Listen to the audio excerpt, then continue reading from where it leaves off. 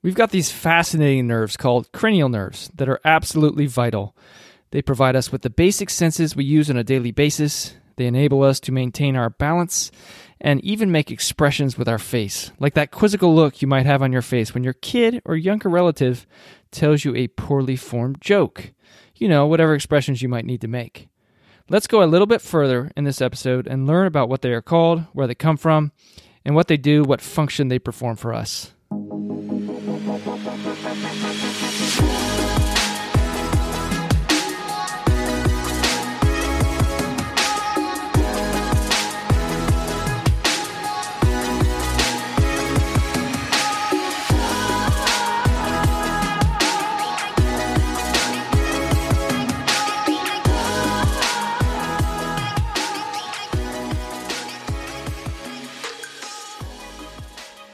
Hello there, this is Seth Jump, your professor for Anatomy on the Go. Happy New Year. By the time this episode goes live, we're approaching a few weeks into the new year, so hope things are going well for you so far. Make sure to head over to anatomyonthego.com. There you can sign up and get a free ebook, Preparing to Ace Anatomy. It'll come almost instantaneously, say that 5 times fast, or maybe even once fast, to your inbox. So just a few taps, clicks, and it'll come right to you. You'll also get a few additional freebies a bit later, so stay tuned to your inbox. It's the new year, and because of that, it's time for some reshuffling with the podcast and with Anatomy on the Go. So I'll let you know about that, how that's going to look here soon. But today's episode is going to dive really deep into the nitty-gritty of these cranial nerves. We'll start with a little overview and then go deeper from there. So let's go ahead and get started.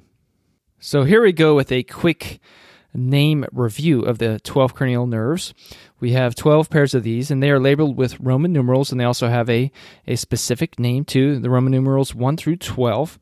So cranial nerve 1 is the olfactory nerve, cranial nerve 2, optic nerve, cranial nerve 3, oculomotor nerve, cranial nerve 4 is the trochlear nerve, cranial nerve 5, trigeminal nerve, cranial nerve 6, abducens nerve, cranial nerve 7, that's the facial nerve.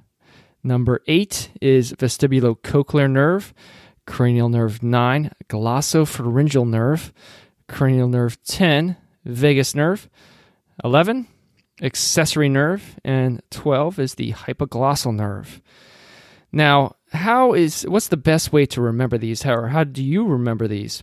Well, of course, do what's best for you and your own brain. But what I recommend is that you use a mnemonic device. Use the first letter of each nerve to make a phrase, a mini story that you'll remember. So something like, to taste as food, very good, very awesome, hash browns. You can use that one if you want. Super, super dorky, I realize. So what I'm doing there is the first letter of each word corresponds to the first letter of each cranial nerve. So if we go back to the really dorky mnemonic for a second, to taste as food, that corresponds to olfactory, optic, ocular motor, trochlear, trigeminal, abducens, facial. You get the idea, and hash browns is one word. But of course, you'll probably want to move on from that dorky one. And what you really ought to do is make your own, and it's probably better and more effective if you make it naughty, weird, personal, strange, rhymey. Now, since I told the podcast Ecosphere that my podcast is a clean one, I'll let you do that yourself. The mnemonic device I use to learn the cranial nerves is in fact a little bit naughty, and I still use it. Although as I chat here, I do remember that I shared a relatively naughty mnemonic about the carpal bones. Well, really, it's actually more innuendo than anything, but with any innuendo, you know what's going on, what's really meant, of course. Anyway, I believe I've said both naughty and innuendo enough for today, so back to anatomy. Let's go through these nerves one at a time. So here we go with olfactory nerve. And for these nerves, we'll talk about whether the nerve has a sensory component, a motor component, and or an autonomic component. And I'll explain a little bit further for each one of these as we go along. So the olfactory nerve is only a sensory cranial nerve. It uses sensory receptors, which are technically bipolar neurons. And basically, we have little tiny chemical particles bind to these receptors in the nasal cavity, and then neural signals are conducted to the brain. Basically, these axons are situated inferior to the cribriform plate of the ethmoid bone within the skull. There's a synapse at the olfactory bulb, which is just on top of the cribriform plate. Then what happens is that information is conducted back to the cerebral cortex. And as you know from the brain podcasts, our brain learns and associates what different smells are. So like other cranial nerves, what's happening here is we have the original stimulus is being converted into an electrical signal that the brain can use, or the central nervous system can use and understand. Now, with each of these nerves, we'll talk about what happens if the cranial nerve does not work, and so maybe a few things that would cause it not to work. But in the case of cranial nerve 1, if it doesn't work, we have a condition called anosmia, which is the loss of smell when cranial nerve 1 does not work. So that's cranial nerve 1 for you. Let's move on to cranial nerve 2. This is the optic nerve. It is like cranial nerve 1, only a sensory cranial nerve. So the signal of light, the stimulus of light, hits the retina, and there we have signal transduction. That electrical information then is passed through the optic nerve. It crosses over the optic chiasm, which is a crossing point, a crossover point. Left goes to the right, right goes to the left.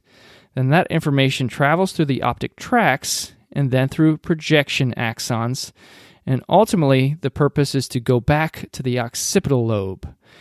And so we have an original stimulus of light coming from all kinds of different objects that are in our field of view. And then that information is ultimately an electrical signal back to the occipital lobe, where we integrate that information, understand what we're actually seeing based on memories, based on the information that we already have in our brain. So when this nerve doesn't work, there's anopsia, which is a defect in vision. And this could have various causes, including a tumor in the brain is one potential cause of this. Cranial nerve 3, oculomotor nerve. From the root words here, oculus for eye, and then motor indicates movement. So it arises in the midbrain, and this nerve actually has a somatic motor function, so different than cranial nerves 1 and 2 here. It also has an autonomic motor function, parasympathetic nervous system, that is. Its somatic motor function is the innervation of 4 extrinsic eye muscles. It tells them to contract. And these muscles are medial rectus, superior rectus, inferior rectus, and inferior oblique. Now remember, when we see the word rectus, that means the muscle is straight, has straight muscle fibers. Oblique means the fibers are at an angle. And these muscles do various things, including moving the eye toward midline, moving it away from midline, and we can talk about them in more detail in another podcast. Now, another muscle innervator here is the levator palpebrae superioris. This muscle is responsible for elevating the eyelid. So now, ocular motor, what happens if there's some sort of damage to the nerve and it doesn't work properly?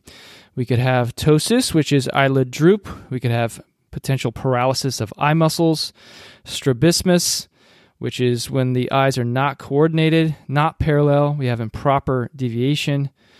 We can have diplopia, double vision, and difficulty focusing. Now think about how important it is for these muscles to be coordinated, to work properly when you're following any sort of object around a room or you're playing a sport. If these aren't coordinated, they're not working properly, you're going to have a really difficult time following an object. So it's highly important for this nerve to be working. Now for cranial nerve 3, we also need to talk about pupillary constriction, dilation, etc., but primarily constriction in this case. So in addition to the somatic motor function, cranial nerve 3 also has an autonomic function. The nerve innervates the sphincter pupillae muscle, and which causes the pupil to constrict. So this is a parasympathetic response, right? Rest and digest. Sympathetic responses for the eye go in the other direction. Dilation of the pupil, fight or flight. You have to take in more information, more visual information, and we'll come back to this particular aspect, the sympathetic of the eye and innervation too. But in addition to pupillary constriction, another thing that is controlled by cranial nerve 3 is to contract the ciliary muscles to make the lens of the eye more spherical. Now, this is accommodation. It enables us to see things closer for near vision. And so we'll have another podcast related to the function of the eye and We'll talk about refraction, bending of light.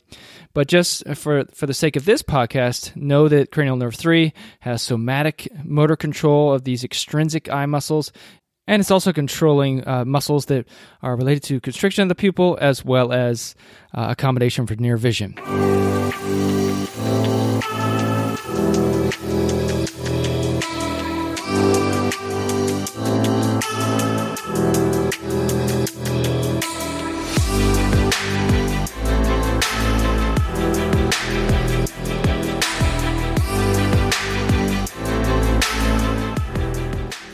So we are chugging right along. We've talked about cranial nerve 1, olfactory, cranial nerve 2, optic, and cranial nerve 3, ocular motor nerve.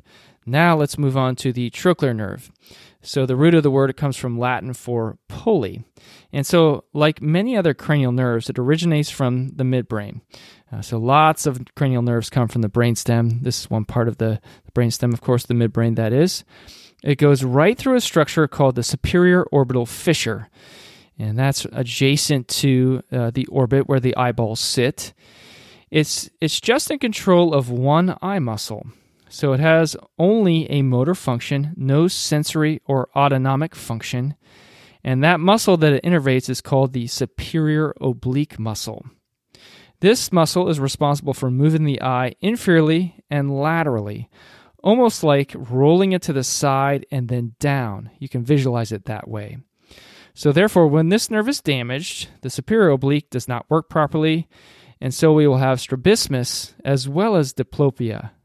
Now let's move on to cranial nerve 5, trigeminal nerve. This comes from the root of Gemini or Geminis for twins. In this case, tri refers to 3. So we have 3 different actually branches of the trigeminal nerve. And we'll talk about these here in just a moment. But this nerve, trigeminal nerve, comes from the pons. It has a sensory and a motor function, but it does not have an autonomic function. So the 3 divisions of this nerve are ophthalmic, maxillary, and mandibular. Ophthalmic is V1, maxillary is V2, and mandibular is V3.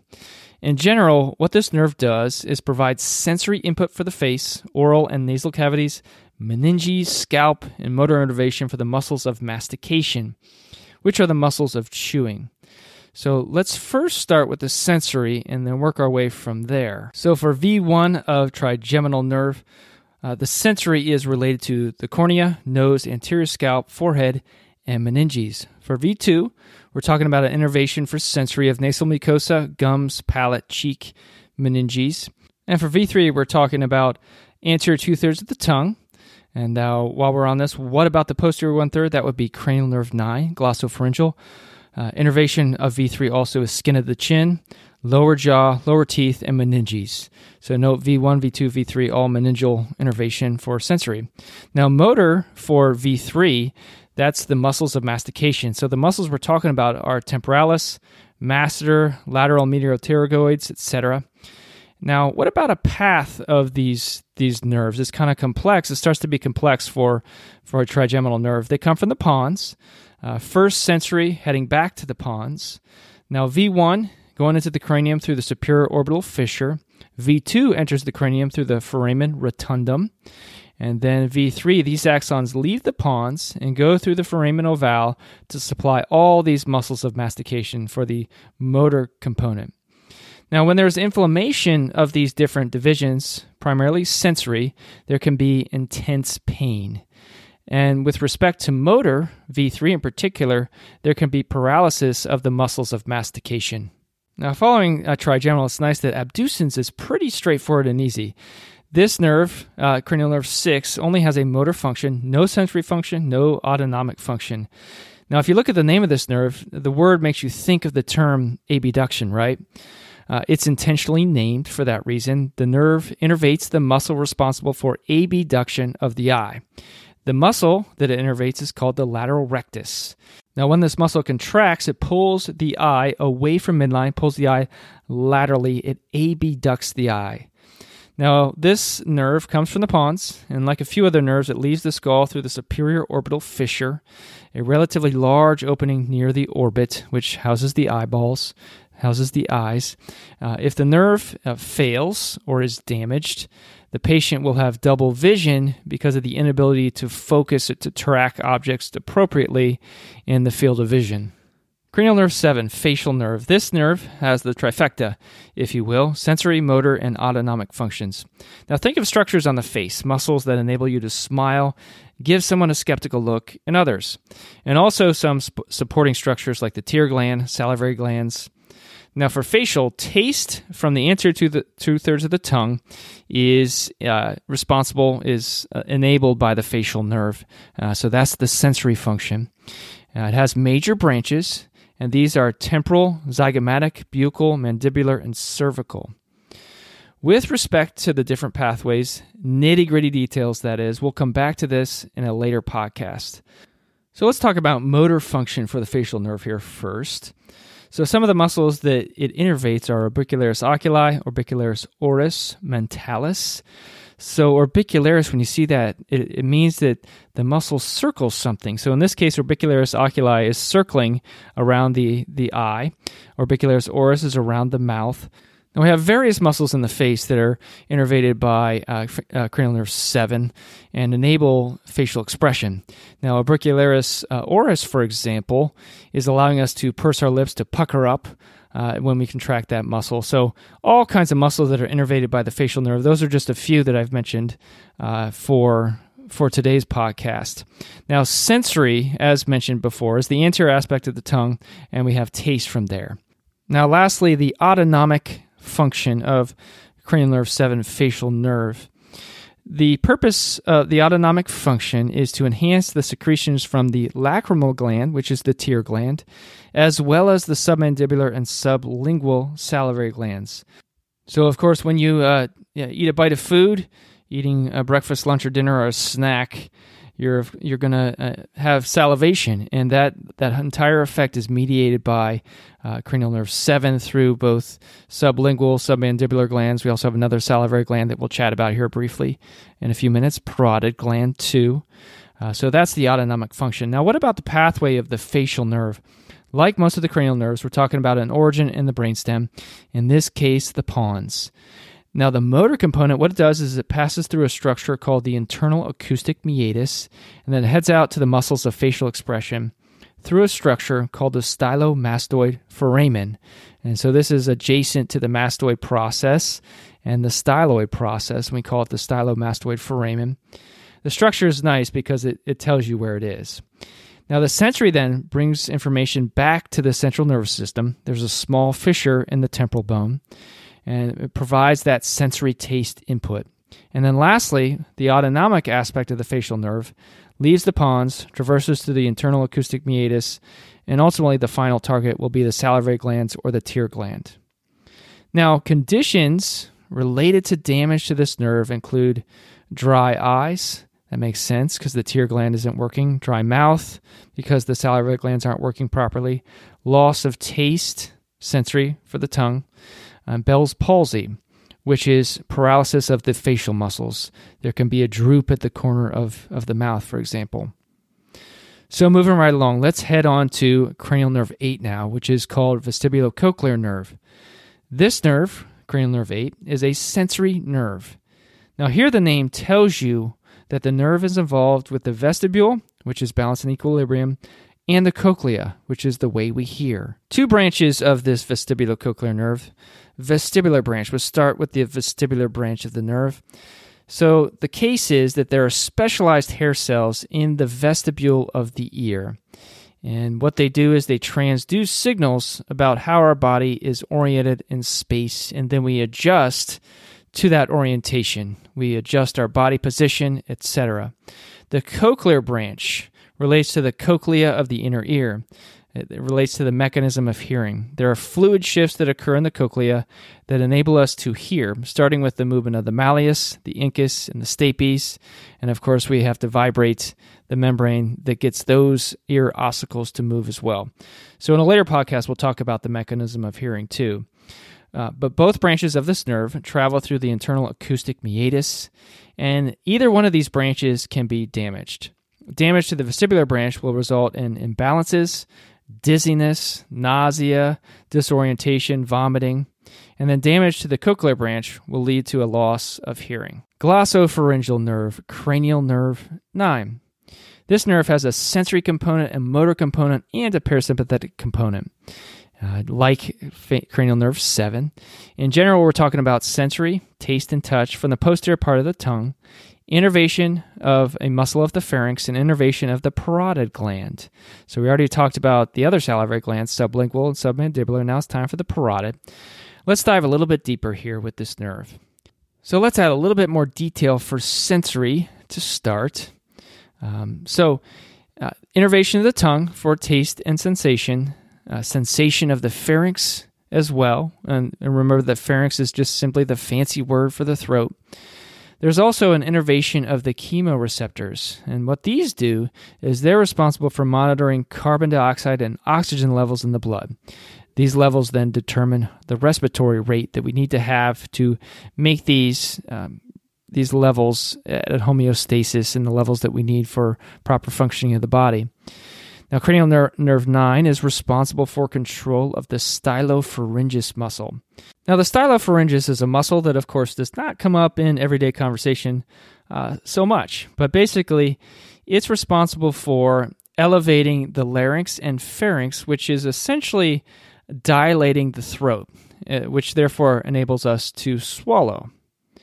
Now, cranial nerve 9 also promotes secretion of the parotid gland, so that's the autonomic function. Now, let's do a little pathway overview for this. It's hard to know exactly how much information to bring on the pathways, but it does help for kind of context. So, sensory nerves come from the tongue and carotid bodies, and those key chemoreceptors. Motor axons, like so many nerves mentioned, arise from the medulla oblongata. Both sensory and motor are traveling through the jugular foramen, a relatively large opening at the base inferior surface of the skull. Parasympathetic axons go to a structure called the otic ganglion and then on to the parotid gland. Now, what about damage to this nerve? If cranial nerve 9 is damaged in some way, shape, or form, what functions are going to be compromised?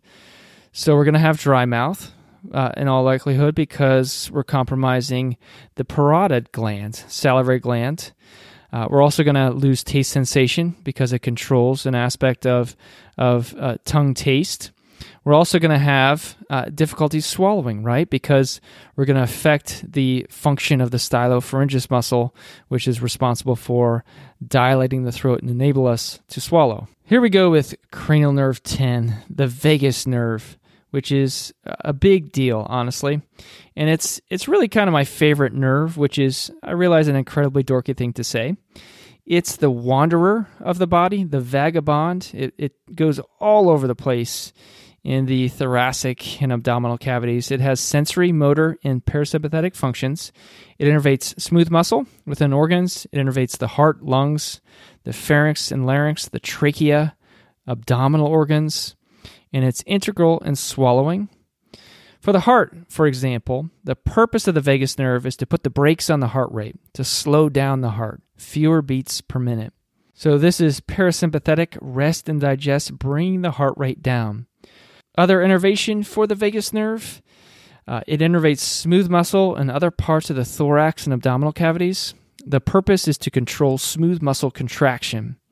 Now, given its innervation in the abdominal viscera, for example, it's important to, in the process of peristalsis, which is helping to propel food through the abdominal viscera.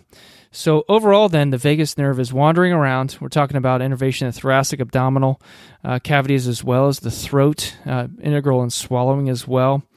Now, damage to this nerve leads to a whole host of laryngeal problems, hoarseness, loss of voice.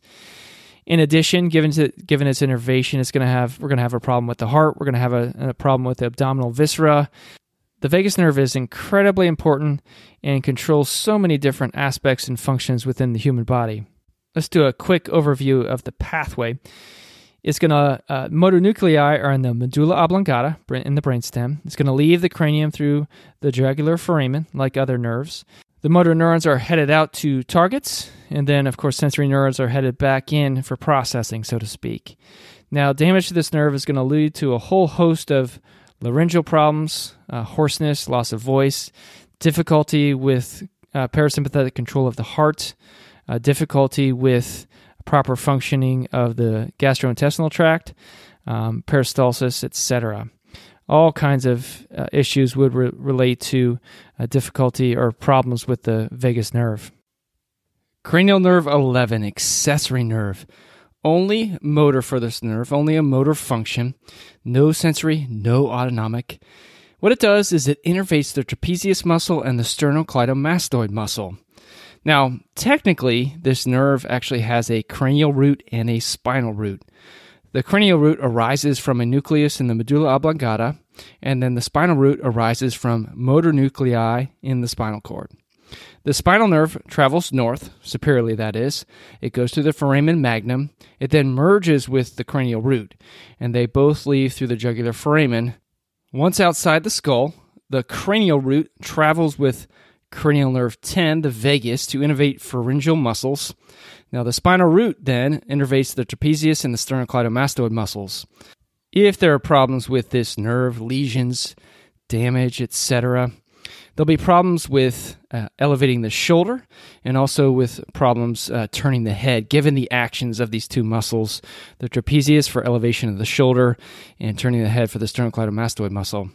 All right, congratulations. Last cranial nerve, hypoglossal nerve, cranial nerve 12. Only a motor function for this nerve. It innervates the tongue. And so where this nerve arises, where it starts, is in the medulla oblongata. It leaves the skull through an opening called the hypoglossal canal, so that's convenient, right? And if there's a problem with this nerve, damage, etc., there's impaired tongue movement, and therefore, as a result of that impaired tongue movement, difficulty swallowing and speech because the tongue won't move as it is supposed to move. Okay, there you go with the deeper dive into the cranial nerves. Let's test your knowledge, and what I'm going to do here is I'm going to give a little description, and you're going to name the cranial nerve that's being described. So provide the name as well as the Roman numeral assignment for the name of the nerve, the cranial nerve being described. So let's start with number 1. This particular cranial nerve serves one eye muscle, the lateral rectus, which abducts the eye. And so for that one, you would say abducens nerve, which is cranial nerve 6. Number 2, this nerve has a cochlear branch and a vestibular branch, and it travels through the internal acoustic meatus. So for that one, you'd say vestibulocochlear nerve, that's cranial nerve 8. Number 3, muscles like the masseter and the temporalis are innervated by this nerve, and damage to this nerve also causes sensory deficits related to the forehead and even as deep as the meninges. So for this one, you would say trigeminal nerve, cranial nerve 5, and of course V3 would be the muscular innervation. Number 4, this nerve helps us see objects that are close to us and enable us to move our eyeball to focus on objects that are moving in front of us. So this one is describing oculomotor nerve, that's cranial nerve 3. Number 5, damage to this nerve would compromise a person's ability to shrug their shoulders in response to a question they don't know or don't care about. So that would be accessory nerve, and that's cranial nerve 11. Well, thanks for joining me today. That is all for today's episode. Hope this episode has given you a little bit more detail into the cranial nerves beyond which we've seen in or heard in previous episodes. Feel free to drop me a line at seth@anatomyonthego.com. If you'd like to suggest an upcoming podcast, I'll add that to the queue. I do have some podcasts in mind that I'm going to roll out here through early 2022, and I'll let you know about any reshuffling that I'm going to be doing and any things I'd like to add that I'll tell you about.